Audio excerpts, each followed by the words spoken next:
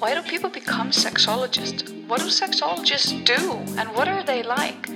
Welcome to the podcast From One Sexologist to Another with your host, Sikatak the sexologist from Iceland.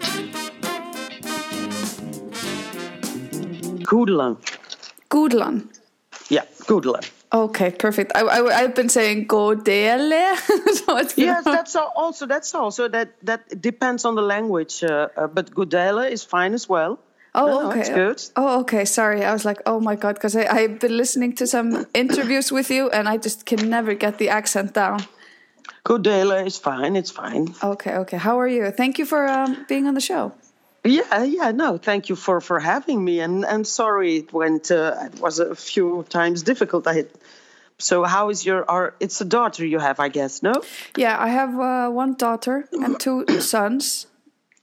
Oh, great. Yeah, and I have a little baby that needs to be put to sleep, take his nap. So you have 4 kids? No, 3. A daughter and 2 boys. And the baby is one of the boys? Yeah. Oh, okay, great. Yeah, and everything runs around his schedule.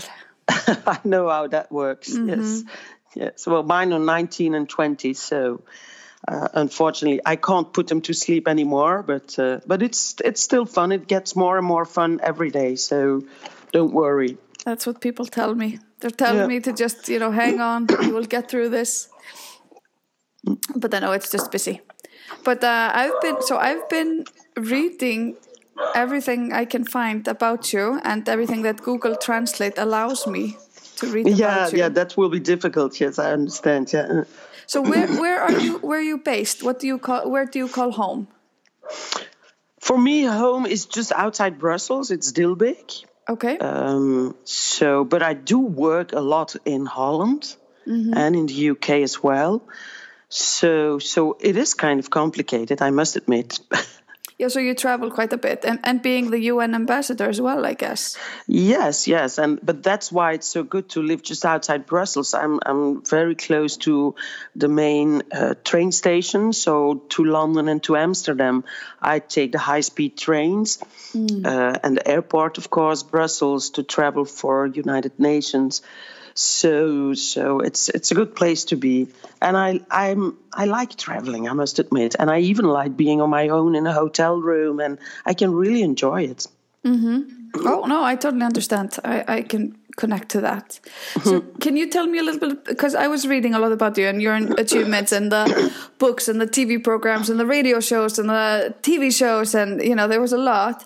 But how did you get into sexology? Like where did your interest start or begin? Or well, I'm a clinical sexologist. I'm a clinical psychologist, and I worked in prison with life sentenced people. And working in prison, and I wanted to study further, but then what to choose to study even more? And working in prison with these life sentenced people, I realized how important sexuality, in the broader sense of the word, how important that is for what you do in life and what you don't do, and what you do in the right way and what you do in the wrong way. I mean, like feeling attractive, feeling accepted by the other sex or the sex or feeling at ease with your gender. All those things really define a lot of your personality and of the things you will do in later life. So did you find that these inmates, these life sentence inmates, were they kind of going over their life and just thinking about how their life has been in regards to sexuality as one of the things? Or yeah, one of the things I had to do with these inmates was doing a biography of them. So going through all their life, and then you often feel that they started struggling, for instance, at teenage age, with their sexuality, with not feeling accepted by girls or by men, being a homosexual, for instance, and not being accepted, and not being accepted by your parents or your friends, or being sexually kind of frustrated because nobody wants to talk to you. You feel like a loser. All those feelings give you and direct you in a certain direction of your life, in the life of for instance, really doing the wrong things. I think it's obvious. Okay. And so it was really the work with the prisoners that led you into that path. Wow. Yes, because, I thought, as many people think, sexuality is just about having sex. But it's not. It's such an important part of our life because it's about love. It's about such important emotions, about feeling accepted, about feeling happy, about, when are you really happy? That is when you found love and when you feel totally accepted by someone. So, yeah, I realized it's much broader than I thought, and it's much more of influence, much more important to define whether you're happy or not happy in your life. Mm-hmm. So to find out more, I started studying in Leuven, which is the Catholic university. No. Okay. Yeah, it's a faculty of medicine. They have sexology as an manama. So great. It sounds backwards, though. A Catholic university and studying sexuality there. You don't think? I think it's at that time it was the only university. It's the best university in Belgium, and they are Catholic. But it's very brave of them, of course, to still do this. Now you have to realize it's medical education, so it's very much. It's like, they have gynecology and urology as well. Mm-hmm. So they didn't teach us about vibrators, so to say. Right. Well, they could have, seeing as, doctors invented them, so it could have been a good marriage.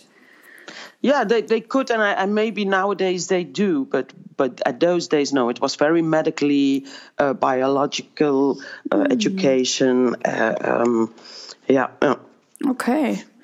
And what do you feel, because you work in such a diverse manner, I think, or is that correct?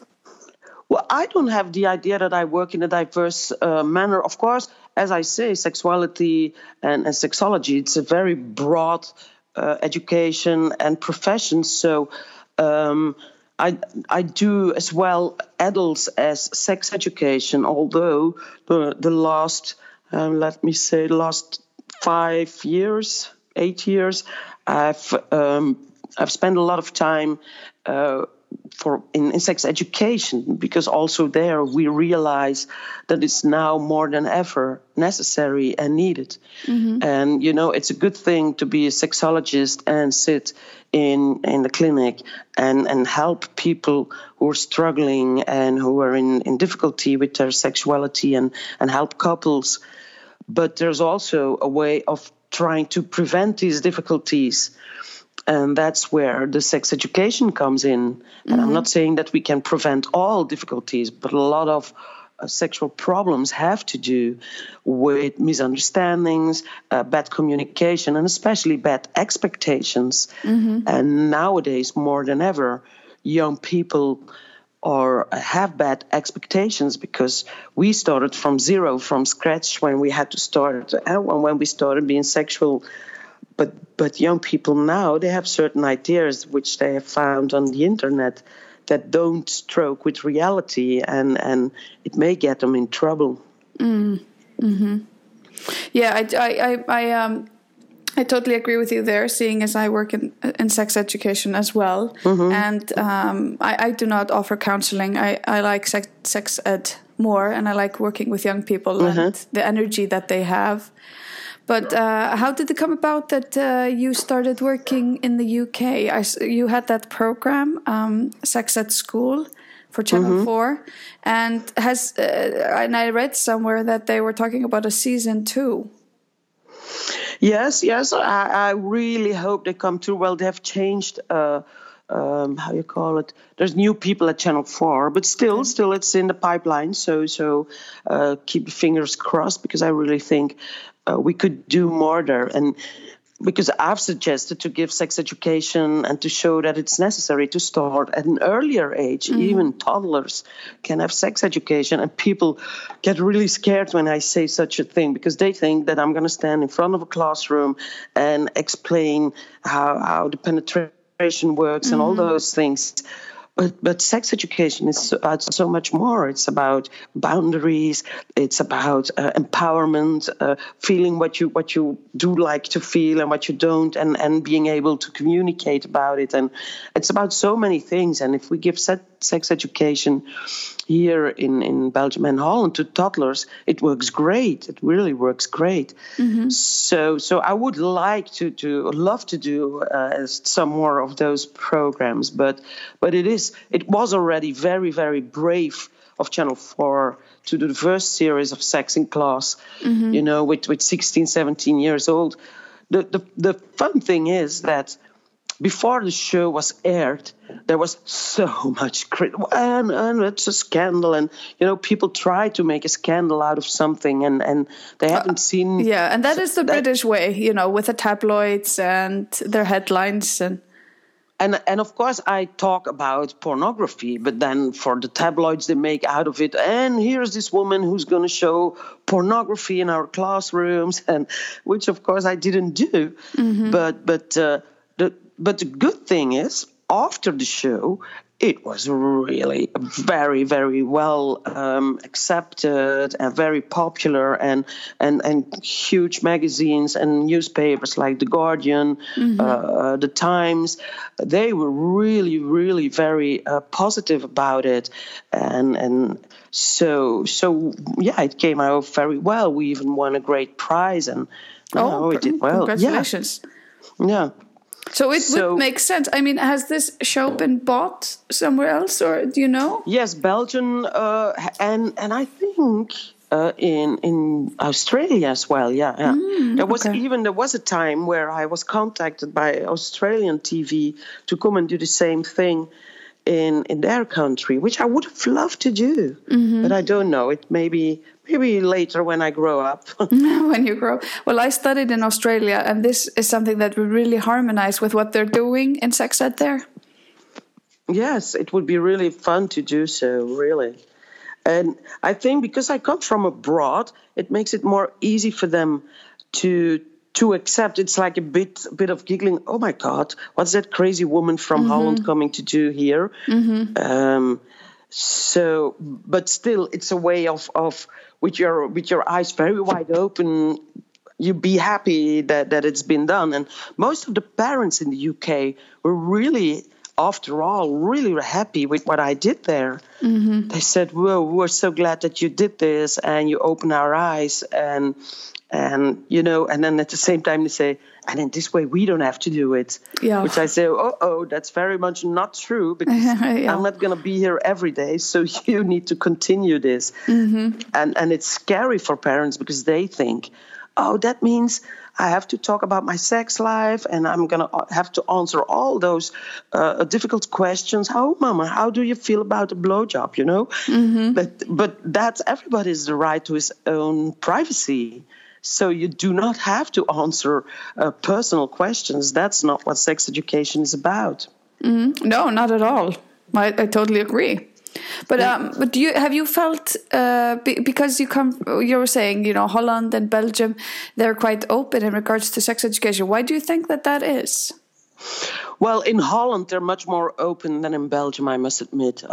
Holland, they've always been clever enough to really look at statistics and to realize that even when it is not always easy to talk about sex, and it is, you have some embarrassment, and even I have that.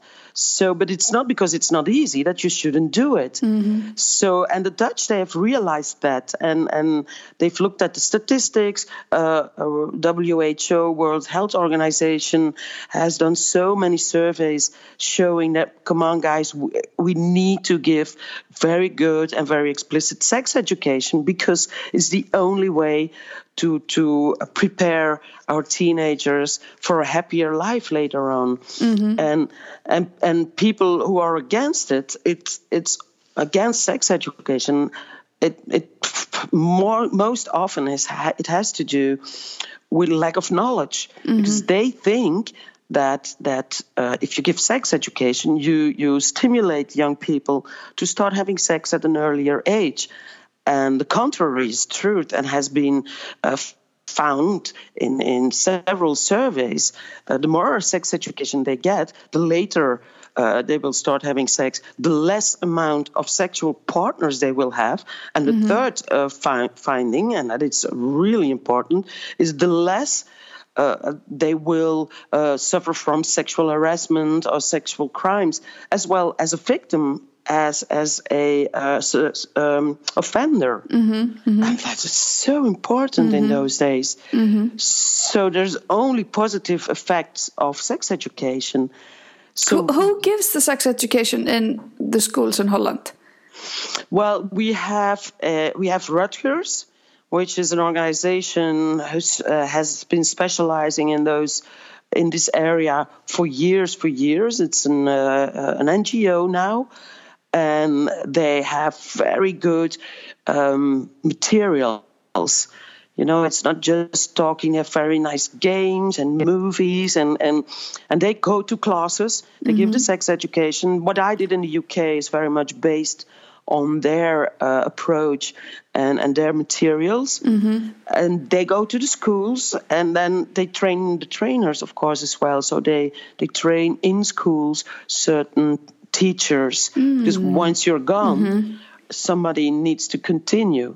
And they come every year for once or twice, for a week, or so they really take it serious, and they realize how important it is if they want to educate their teenagers to be more happy in their life, for a better well-being. And this is something that then the government pays for, or the school? Okay. Yeah, it needs partially, to be. That's the way it needs to work in order for it to be comprehensive.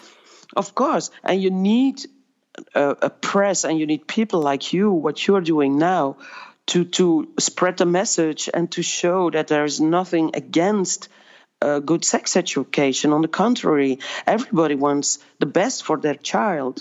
So once you have the knowledge and you have the surveys, and you know what the effect will really be, everybody will embrace good sex education. But you need press people who are brave enough to show that, and to talk about this, and to look things up, and not to just say, you know, the easiest things, and I'm against it. And that's typical for the Dutch. They have brave press, people who really want to go with it and have the courage to go against the flow.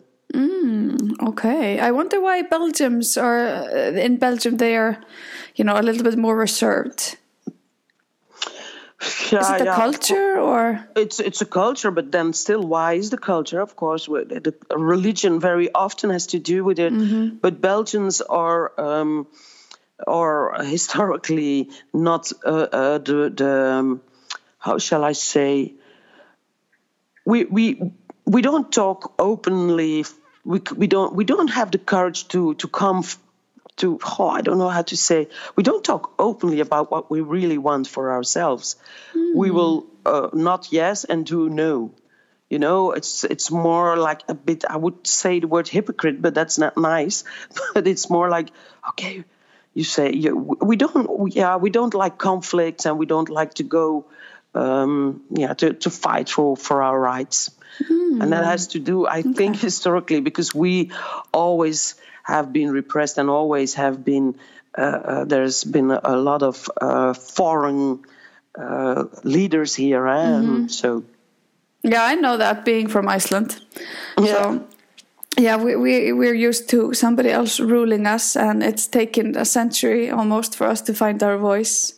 Exactly, that you say it. That's what I wanted to say. We've always, other countries have been ruling us, and we've learned to not raise our voice. We just do. We try to do it behind the scenes, and so we, and I think that's a sad thing, and I think it should change. But it means that also the press is not very powerful and into change. I see. Yeah, and you need the press to be on your side, like you're saying. Yeah, exactly. If you take the WHO guidelines for sex education, it's literally there. You need good sex teachers, educators. You need the parents, because you can't give sex education if the parents. And you need a good press, because the press can talk to the parents and learn why it's good and why it should be done. Yeah. Okay, so you need all of those. But tell me a little bit about the UN ambassadorship. How did that come about? Yeah, Kofi Annan, the poor, he asked me years ago. I got a letter from him asking whether I could be a goodwill ambassador for the UNFPA part of the UN, which is dealing with safe motherhood, family planning, sex education, women's empowerment. So it's all at the broad sense of sexuality as well, medical, social, as emotional.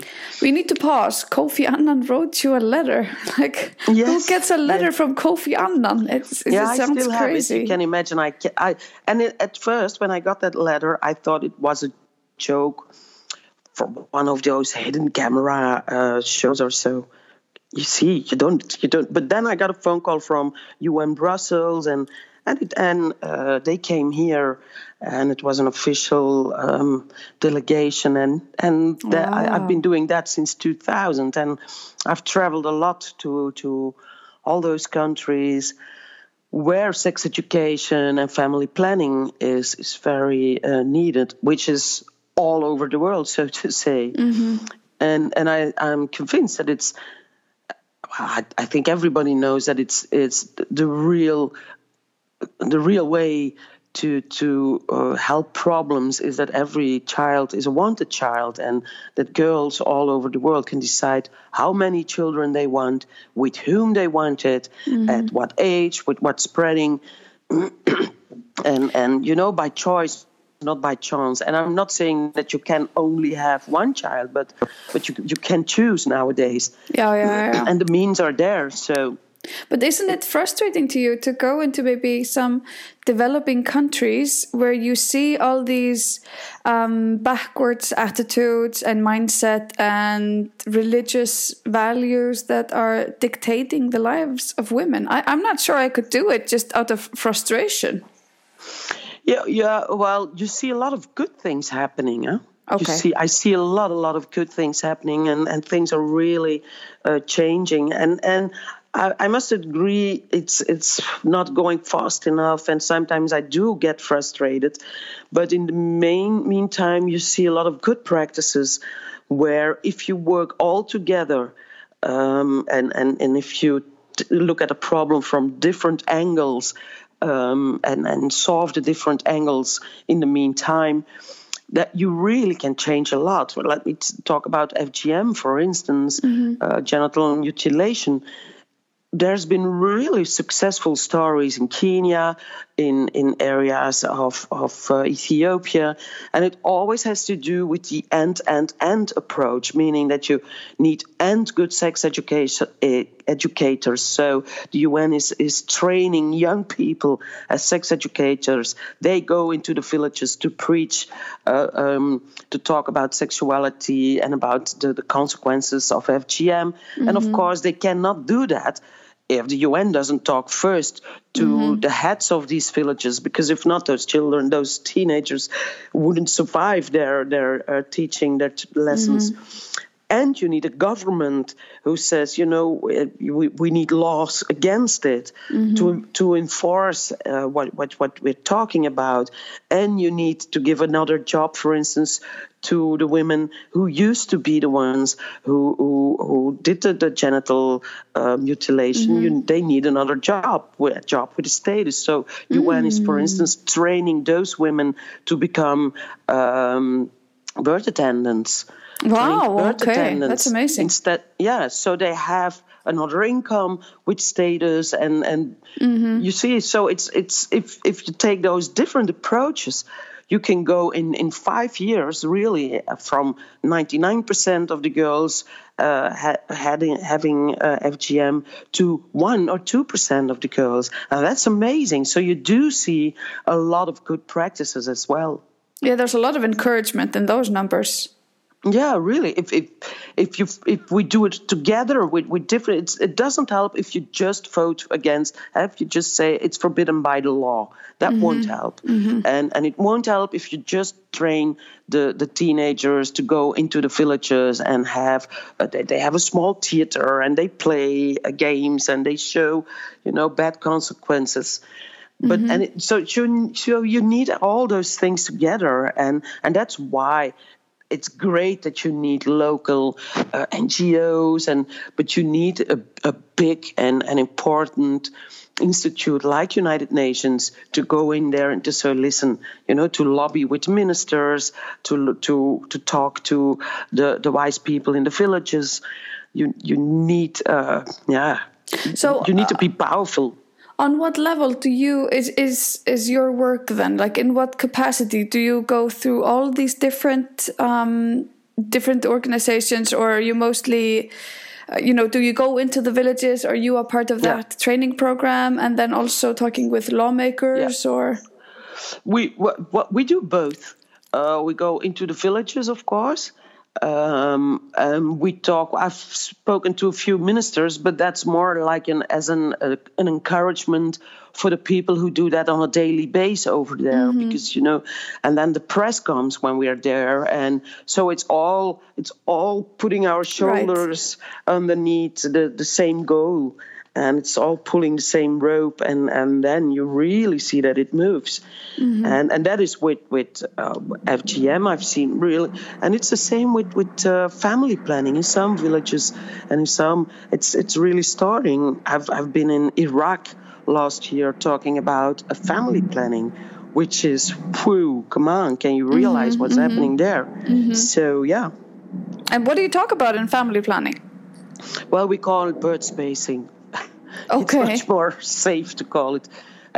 You see, that's what I've learned as well, that diplomacy, and diplomacy is sometimes needed.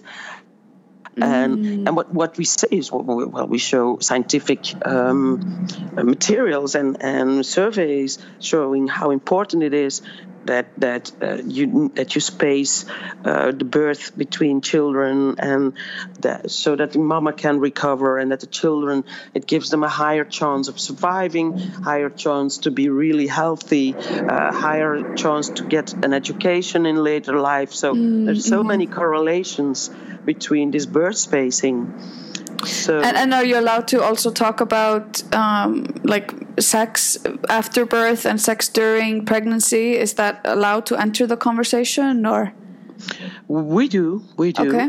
Okay. But it's women. You know what we do is, like, for instance, in Iraq, in these refugee camps of Syrian people, you have these classes where you have knitting machines. And women come there, and they come together, and they are having lessons in how to knit clothes, and which is a good thing, because they can sell them then, and they can. And meanwhile, what do you do while you're knitting? You talk. Yeah. And that's where we come and talk, and we're not forcing any ideas, but you just tell them the possibilities. You must realize that they do not have internet. They do not have Western television. They very often just lack the information. But how is it especially for that type of culture?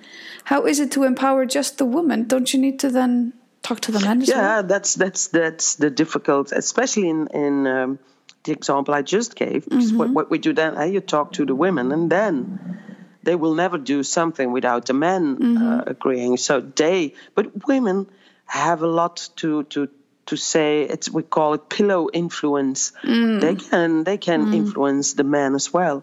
And of course we have, but that's then male UN people who talk to the men, and it's local people. So you have local doctors. working for United Nations, for UNFPA, and they talk to the men. So you focus on the positive, and because you see these positive outcomes, it kind of, I don't know, gives you strength to continue on in maybe difficult situations.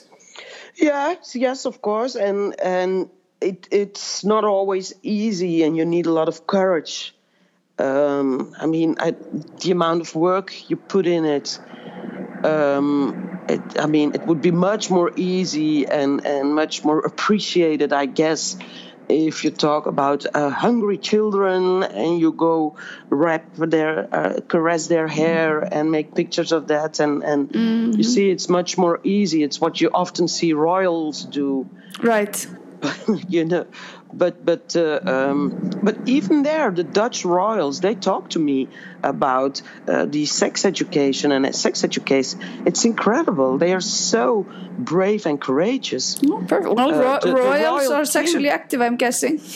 They are sexual beings. In our country, they try to act as if I don't exist talking about this. But the king of the Netherlands was at a celebration of the organization I just mentioned, Rutgers, who do nothing but sex education and talk about sex. And he was there, and he joined, and he had a speech. And so that's a very courageous thing as well to do. I don't see other royals in Europe doing that. Well, because it is sensitive topics. And you need courageous people to stand up. And that's what the Dutch royals, they do. As a matter of fact, last week I met a princess in Holland, and she said, "Oh, who do you know whom you should Skype? You should talk to Madame Gandhi. She's in New York. She's so up to, and she's talking about pussy fights." And can you imagine a princess talking like that? Yeah, it's amazing. She's very, very clever. She's not just a princess with a crown and shaking the hands, but she's a very clever woman. But that's it. With people like that can make a huge difference. But do you find, do you find a bit of a disconnect, or maybe it harmonizes, I'm just asking out of curiosity, between, it almost seems like two lives, the being the UN ambassador, and then you're hosting all these TV shows, and, because you have celebrity status, what I gain from your portfolio, they're asking you to do all these things that are not related at all to your speciality and your knowledge. Yes, they are related to that. That all the things I do on TV are related to sex education, and yes, they are. Oh, I was reading something about you hosting some game show and stuff like that. But that's 25 years ago, before I finished the education. Oh, I'm sorry, I didn't know.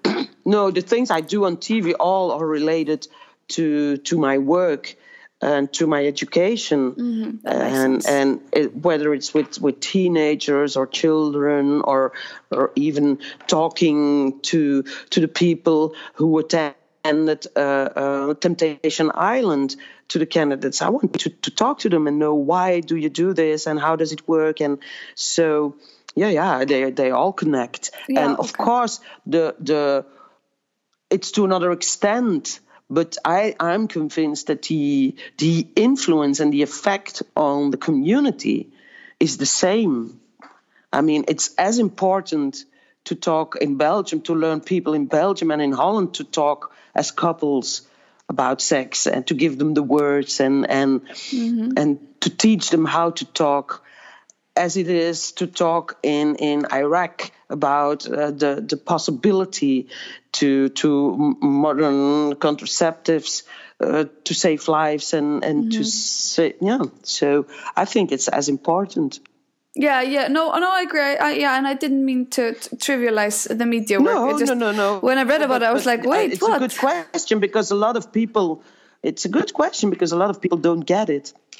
No, I've worked in the media quite a bit myself, so I've had that, and it feels often trivialized and a little bit dismissed even, because they think it's maybe just for show or funny, and they don't always maybe realize the educational aspect of it. No, Yes, and I think it's yeah, I do agree that they try out of, I don't know what it is, but most people nowadays they realize that it's very important. Yeah, well, it might be that, especially for the field of sexology, we often have these sexperts who are people that have not been trained, and sometimes they do give the wrong advice, and that's kind of been rampant in the media for a long time. Yeah, and that's, I hate it when they call me a sexpert, or when they call because I've a really high training. Mm-hmm. It's a PhD from the classic university in Belgium. It's it's not just talking about sex a little bit. So yeah, and it's not you and your sex life. It's no a profession. I don't talk about my own sex life. No, I know they often think that, well, that tends to be the case, I find, with these so-called sexperts. Yeah, I think in Belgium we hardly have them anymore. The sexperts. Oh, okay.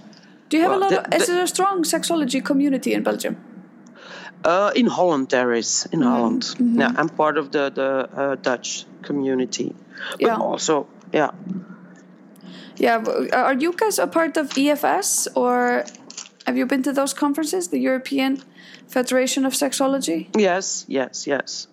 Okay, I'm in NACS, the Nordic Association of Clinical Sexology, and we want to stretch our finger to the other European nations to see what they are doing. Okay, yeah. Because I think we can always get more strength if we work together. That's my stance. Yeah, yes, of course, and we of course link a lot, but that's also for me with the UN. Mm-hmm. We link a lot with IPPF. Mm-hmm. So and WHO. So what do you think is, before I let you go, what do you think the future of sex looks like? You mean for us as a sexologist, or in sexual for society? Either or, you can choose. Yeah. I think the good thing is that young people. I'm not that negative about young people. I mean, there are quite a few challenges, and one of them is porn and how to counterbalance that.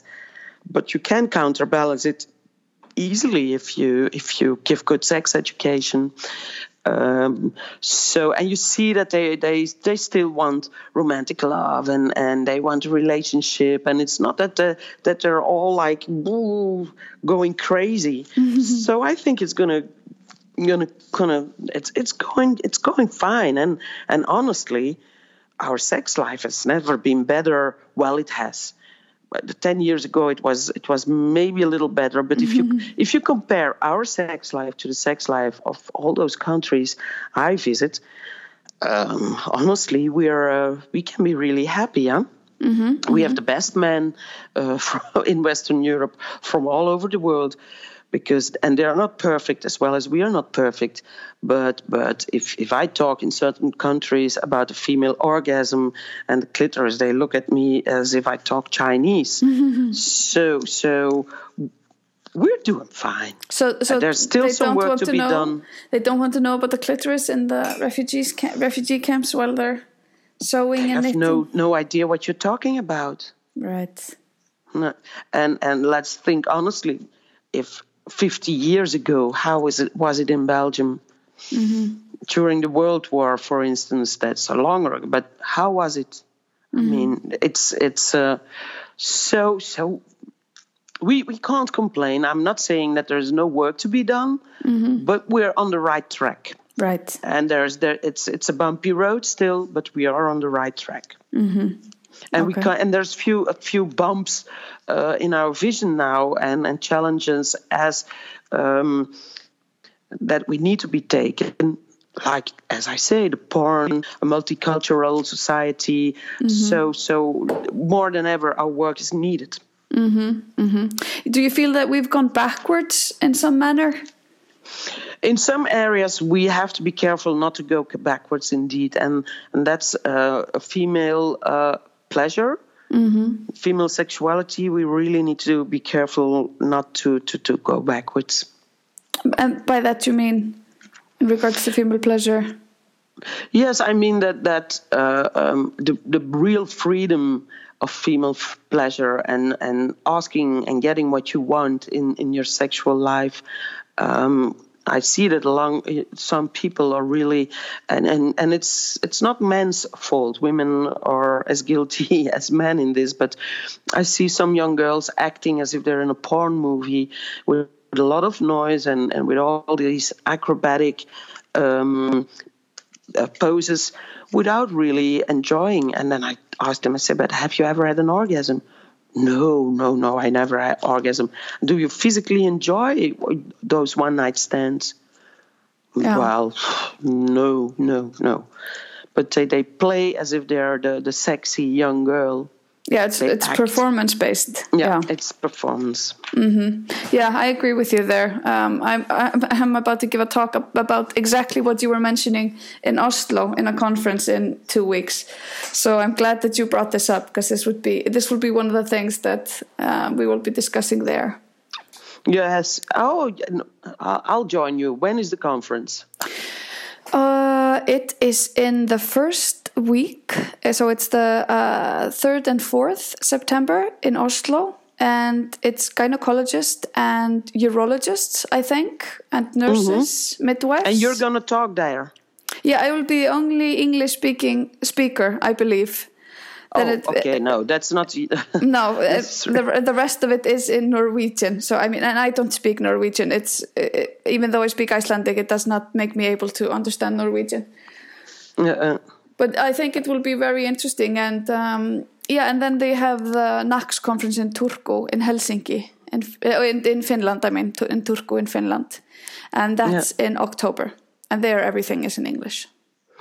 Okay. You send me some emails, because I need always some extra encouragement to block those days in my agenda.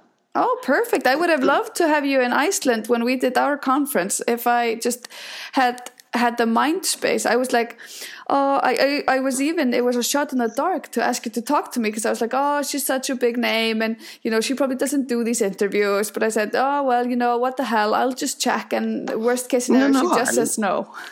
No, I'd love to, but you know how this goes. You have so many things. Yeah. And then, if somebody, and you get an email from so I need some extra encouragement. Please, okay, perfect. Don't hesitate to send me those. Okay, thank you for an amazing chat. Continue your good work that's saving the world and the teenagers in it, and the adults and everyone. Well, great, and let's keep in touch, okay? Yeah, perfect. Thank you. Have a good day. Have a good day. Okay. Bye-bye. Bye. Thank you for listening to this week's episode of From One Sexologist to Another. If you want to be a guest on the show, you can contact me on my website, sigurdug.com. That's SIGGADOG.com.